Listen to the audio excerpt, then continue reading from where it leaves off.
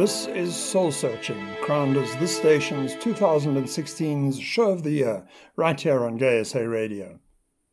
It is our time each week to explore all spiritual and wellness matters that matter.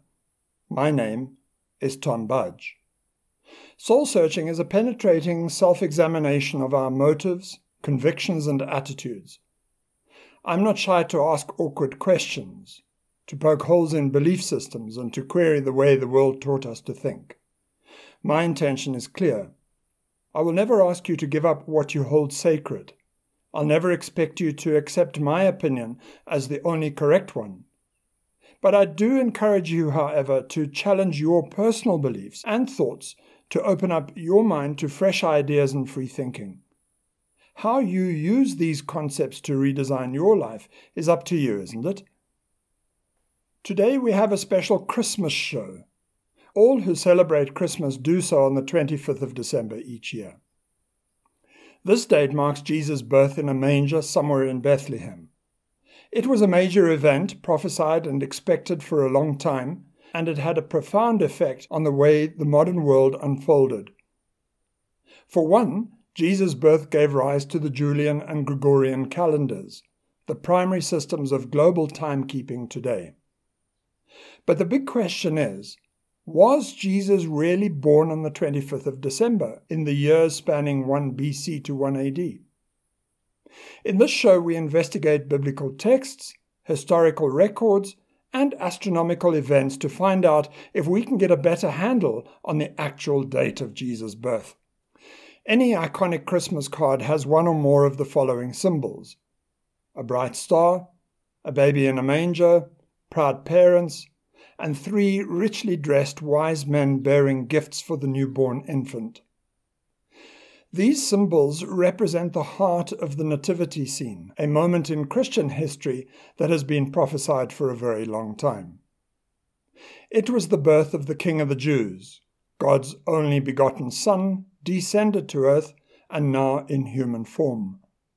The belief is that only through his death and resurrection are humans reconciled to God. As important as this date is on the Christian calendar, there is quite a bit of controversy as to whether Jesus is indeed the prophesied Messiah or not. Islam recognizes and reveres Jesus as a prophet and as a man who lived in holiness and free of sin. The Jewish view of Jesus is that he was an ordinary Jewish man and a preacher living during the Roman occupation of Israel. Most historian scholars who wrote on the subject agree that Jesus existed, but many of them contend that he was a Galilean Jew who lived in a time of messianic and apocalyptic expectations. From the evidence at hand, we can accept the fact that Jesus lived on earth some 2,000 years ago, and that he was a very influential character in history. Science is always at odds with Christian religion over the beliefs about Jesus' virginal birth, his claims to be God's only Son in human form, Jesus' ability to perform miracles, and of course, his resurrection from the dead. Where one branch of science, astronomy, can offer some help is in solving the puzzle as to the actual date of Jesus' birth. What is not certain is exactly when he was born. The popularly accepted date is the 25th of December, in the transition between 1 BC and 1 AD. But is there any evidence to back this up? I have had a long association with the Johannesburg Planetarium and have given many public lectures there on astronomy. One of the popular topics presented over the years during the festive season is a show that tries to solve this puzzle. Astronomy is the scientific study of the stars and planets, and it plays a significant role when figuring out the date of Jesus' birth. Why so? Because there is one shared link between astronomy and the biblical account of Jesus' birth, the Star of Bethlehem. If astronomy can shed some information about what the star could have been, then that information might help us to pinpoint Jesus' birthday. Our first reference on our quest for knowledge about the Star of Bethlehem has to be the Bible itself, because it is here where we find reference to this unusual star. Here's a text out of Matthew. Now after Jesus was born in Bethlehem of Judea in the days of Herod the king, behold, wise men from the east came to Jerusalem, saying, Where is he who has been born King of the Jews? For we have seen his star in the east, and have come to worship him. When Herod the king heard this, he was troubled, and all Jerusalem with him. And when he had gathered all the chief priests and scribes of the people together, he inquired of them where the Christ was to be born. So they said to him, In Bethlehem of Judea, for that is what is written by the prophet.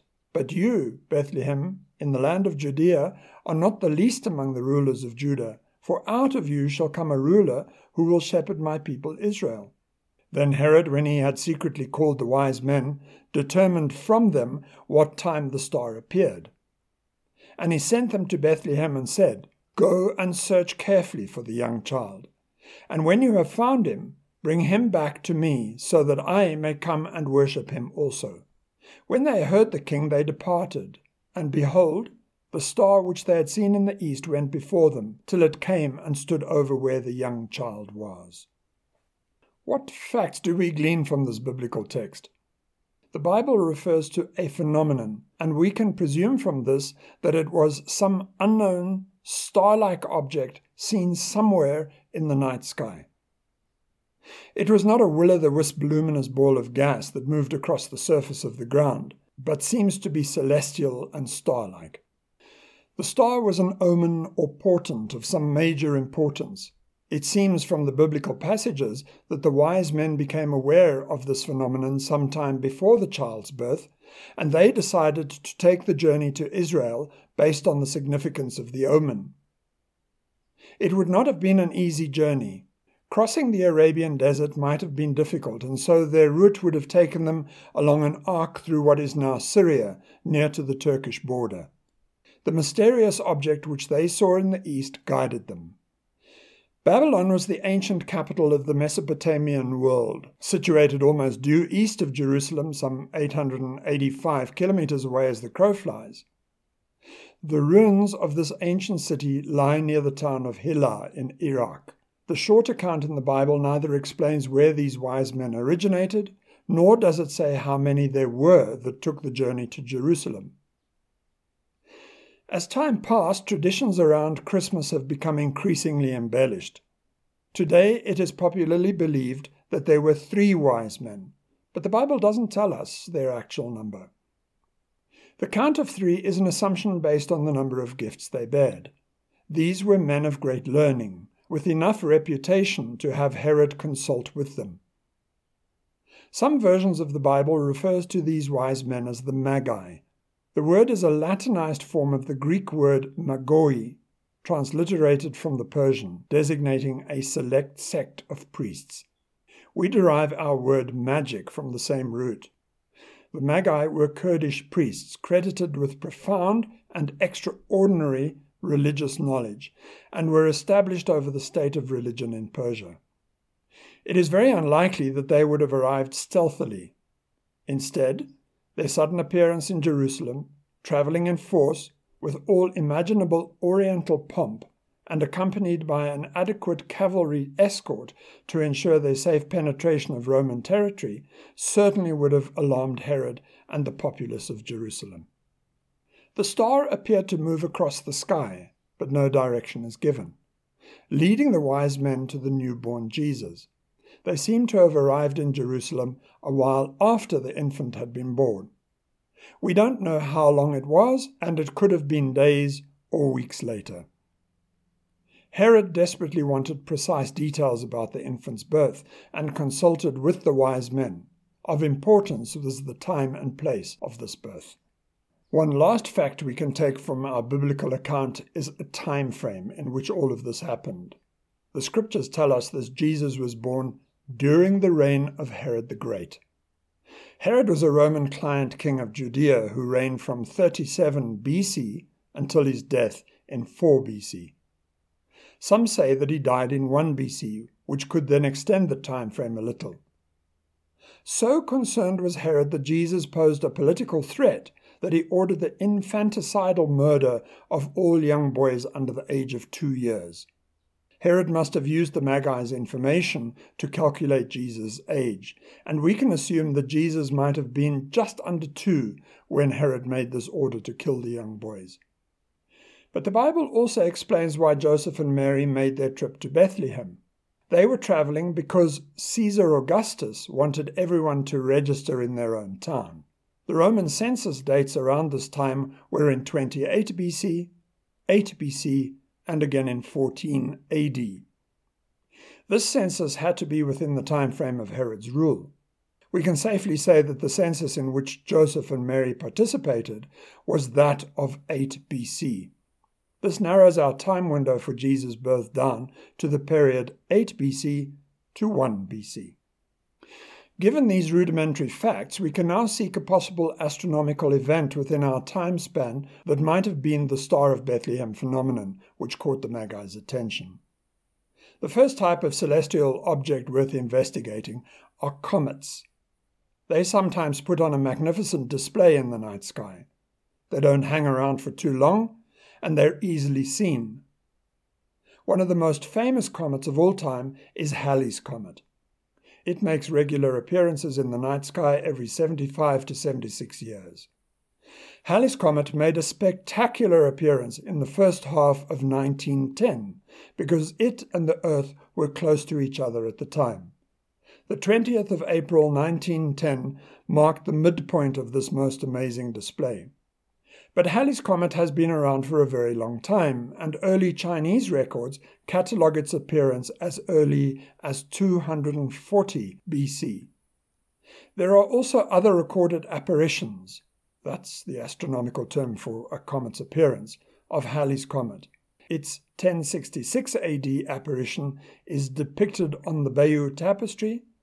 Its 1301 apparition is linked with the Magi in Giotto's painting The Adoration of the Magi, and there are historical records of Halley's 1456 apparition in Kashmir and Ethiopia. Some believe that Halley's Comet is the Star of Bethlehem, but sadly its apparitions don't coincide with our timeline. We know that Jesus was born somewhere during Herod's reign in the time frame 37 to 1 BC, and Halley's Comet made its apparition between August and October in 12 BC, and then again in January 66 AD. These apparitions of Halley's Comet can't therefore be the Star of Bethlehem. But Halley's Comet is not the only comet to pass by the Earth. Could the Star of Bethlehem been a different comet? Astrologers for thousands of years have always seen comets as representing key portents. The word comet derives from the Latin word cometes, which originates from the Greek word komi, whose original meaning is the hair on one's head. In around 340 BC and 60 AD, there were hurricanes when comets passed by. And in 373 BC, there were earthquakes and tsunamis as comets slid through the sky. Aristotle believed that comets were an indicator of climate. From the Roman Empire onwards, comets became the symbol of another kind of disaster, the human-related one. Death, riots, war, slaughter, the death of a king or noble being are the ones that caught most attention. Up into medieval times, comets were the symbols of evil power which brought forth natural disasters and human-related disorders. In 684 AD, when Halley's Comet passed by, there was a 3-month rainstorm and an outbreak of the Black Death. So one of our big problems with a comet being the Star of Bethlehem is that they are nearly always associated with death or some other bad happening. They never signify a birth or the start of something good. Besides which, the idea of a comet being the Star of Bethlehem is a relatively new idea that crept into people's minds only after the Italian Renaissance painter Giotto da Bondone painted the Nativity. That was around about 1305. And in that he showed a star that looked like a comet. Our best source of cometary data are the meticulous Chinese logs. These records list a comet apparition in the year 5 BC. While this apparition fits into our overall time frame of 8 BC to 1 BC, it seems to be too late after the census to be the Star of Bethlehem. We can therefore say with much certainty that the Star of Bethlehem was not a comet. If astronomy is to offer us any help in finding Jesus' actual birthday, we would have to look for another bright celestial phenomena that could offer us an explanation. Ordinary fixed stars are not important enough to catch the Magi's attention. This would have to be a very unusual astronomical event to motivate their long and arduous journey.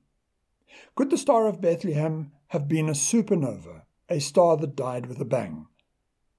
Astronomers know that stars don't live forever, but that they have predictable lifespans depending on what kind of star they are. At Harvard College Observatory in the 19th century, astronomers performed large-scale photographic, spectroscopic surveys of stars, producing spectral classifications for tens of thousands of stars. An astronomer by the name of Hertzsprung later used this data to estimate the true brightness, technically known as absolute magnitude, of these stars. Hans Rosenberg used the same data to approximate the temperature of these stars. By plotting stars on a graph with Hertzsprung's magnitude on the one axis and Rosenberg's temperature calculations on the other, fascinating patterns emerge. Stars cluster in clumps on this chart. Each clump of stars gives astronomers a new way to classify them. This new information gave astronomers a method to calculate star lifespans. The force of gravity holds a star's material together, thus preventing it from dissipating into the surrounding space. But this force also crushes the atoms of hydrogen and helium in the core of the star, causing a nuclear explosion that tends to blow the star apart. These two forces find balance, thus allowing the star to shine with radiant light, while ensuring that the star is neither crushed nor blown apart. These are the very forces and reactions that make our nearest star, the Sun, shine brightly. Eventually, the supply of hydrogen and helium run out, and with less mass, gravity weakens. All stars die, but the way they do so differs greatly. One of two conditions arise as a star nears its death. Either the nuclear reaction weakens while the force of gravity stays strong, or gravity weakens while the nuclear force stays strong. These conditions are opposites. If gravity becomes the stronger force, then it crushes the remaining material. As the star's material contracts, it begins to heat up and then puffs out, thereby dramatically increasing the star's diameter. The material then cools and the star's color changes into red hues. These kinds of stars turn into red giants. As red giants expand even further, they eventually eject material which collects around the dying star, forming what we call a planetary nebula. The core continues to cool and shrink, turning it into a white dwarf, and eventually, as it fizzles out, into a black dwarf. When the other condition of star death occurs, big stars run out of helium. When all the helium is fused into carbon, and under the enormous force of gravity, these mammoth stars begin to fuse carbon into heavier elements like oxygen, magnesium, and iron. The dying star collapses under its own gravity, and the inner core heats up. It eventually becomes so compact, and in less than a second, the iron core shrinks to about 5 kilometers in diameter and then explodes, releasing large amounts of energy and material into the surrounding space. Only a tiny neutron star or black hole remains at the center of all this material. We call this type of explosive star death a supernova. Because of the brightness of their explosion, supernovae are easily seen in the night sky. However, supernovae are relatively rare observations, with only 4 having been recorded in a 1,000-year period. There was only one supernova in the year 5 BC, but it wasn't in the right part of the sky to be visible to the Magi. Like comets, supernovae usually symbolize the end of something and not the beginning. There's not much else that astronomers can offer as an explanation for the Star of Bethlehem. The motion of the moon around the Earth is too predictable, as is the motion of the planets of the solar system around the sun. There are no surprises here that would capture the Magi's attention. Biblical scholars suggest that the Bethlehem star phenomenon was not a real star at all, but rather some special miracle that God arranged specifically to lead the Magi to the newborn Jesus. Look, this might have been the case, but we don't have any evidence to rule this kind of possibility in or out. But what if a couple of quirky dances between the Moon and Jupiter, as well as other interactions between Saturn and Jupiter, intrigued the Magi? Stars maintain their relative positions to one another in the celestial canopy, while planets wander back and forth through the 12 constellations of the zodiac. Dr. Michael Molnar is a collector and experienced astronomer in New York. He once purchased a Roman coin from about the year 6 AD, depicting Aries the ram looking back at some bright star. In Roman astrology, which the Magi would have also known, Aries is the symbol of Israel. Intrigued, Dr. Molnar did some research and found that some interaction between Jupiter and the Moon occurred in the constellation of Aries. In Roman and Persian astrology, Jupiter was the Roman ruler of planets, and the Moon signified births, especially of new kings. What Molnar found happened at dawn, in the east, on the 17th of April, 6 BC, and it was very unusual. It is what astronomers refer to as an occultation. These are special types of eclipses that occur when nearby celestial objects obscure more distant ones from our view. On this day in 6 BC, there was a rare occultation when the Moon eclipsed Jupiter. Although this occultation wasn't easy to see, the Magi astrologers would certainly have known about it. There is, however, another unusual sequence of events that is worth investigating. Since planets orbit the Sun at different speeds and distances, they occasionally seem to cluster close to one another amongst the stars. Astronomers call this a conjunction. Of all the possible astronomical explanations for the Star of Bethlehem, this is one of the most common and plausible theories. It finds support long ago with Johannes Kepler, who lived from 1571 until 1630, and was his preferred view. Professor David Hughes, an astronomer lecturer at Sheffield University in the UK, popularized this theory. But there are a few problems with it. Multiple planets clustered together don't look very impressive. They don't look like a single light source that could be referred to as a star, and they occur rather frequently. Conjunctions are not that unusual. Would this have captured the Magi's attention to the degree to which it did? There was a tight conjunction of Jupiter and Saturn in 66 BC and another in 7 BC. We can obviously rule out the earlier conjunction in 66 BC as it doesn't fit into our timeline, but the one in 7 BC is very intriguing. There are records in ancient Babylonian writings that the Magi of that time knew about this unusual conjunction. Kepler wrote about it too in 1603. The constellation of Pisces, the fishes, had a special meaning in ancient Persian astrology.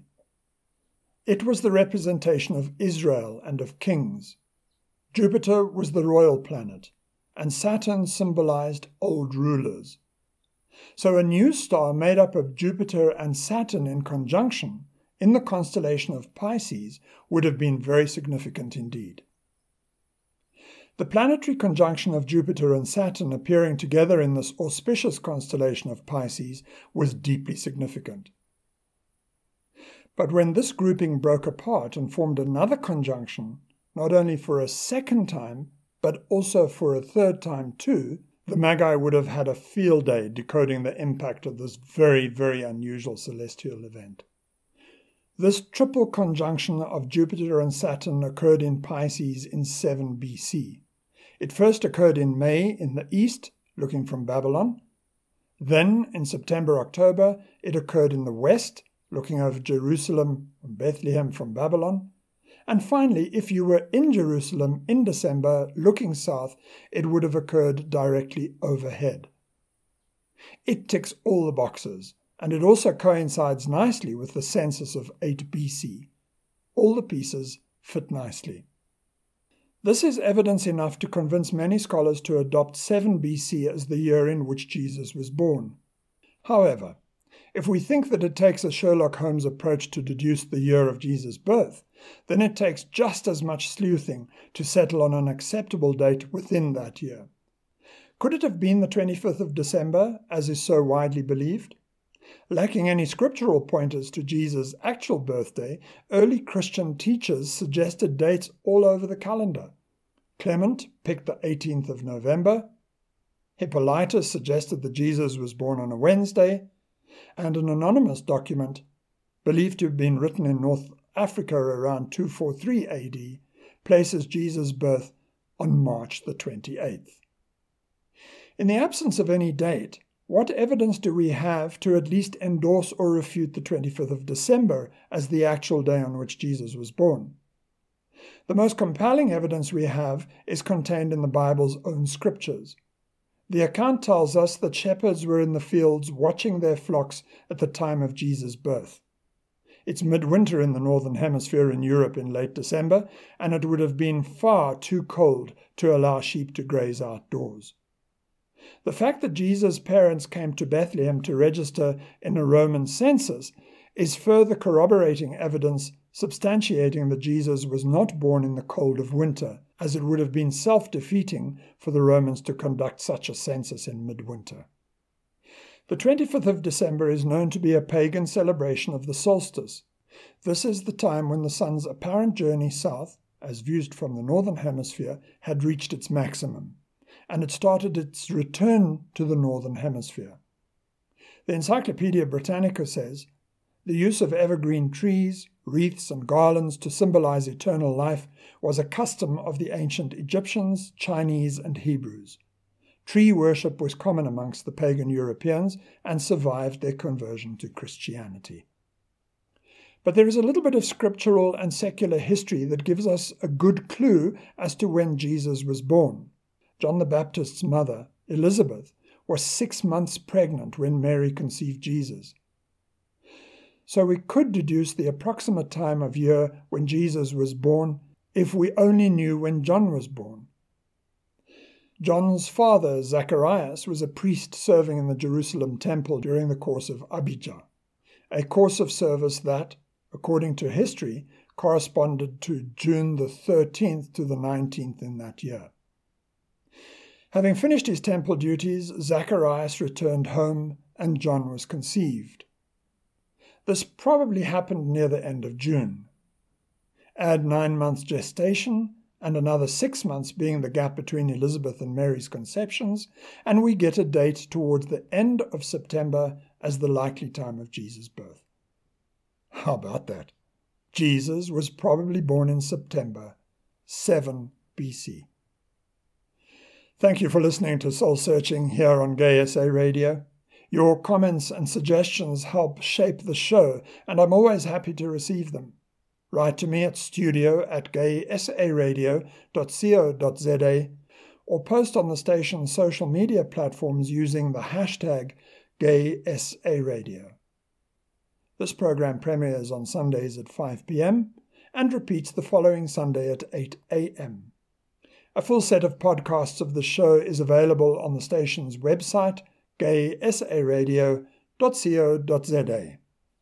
My name is Tom Budge. Until next time, goodbye.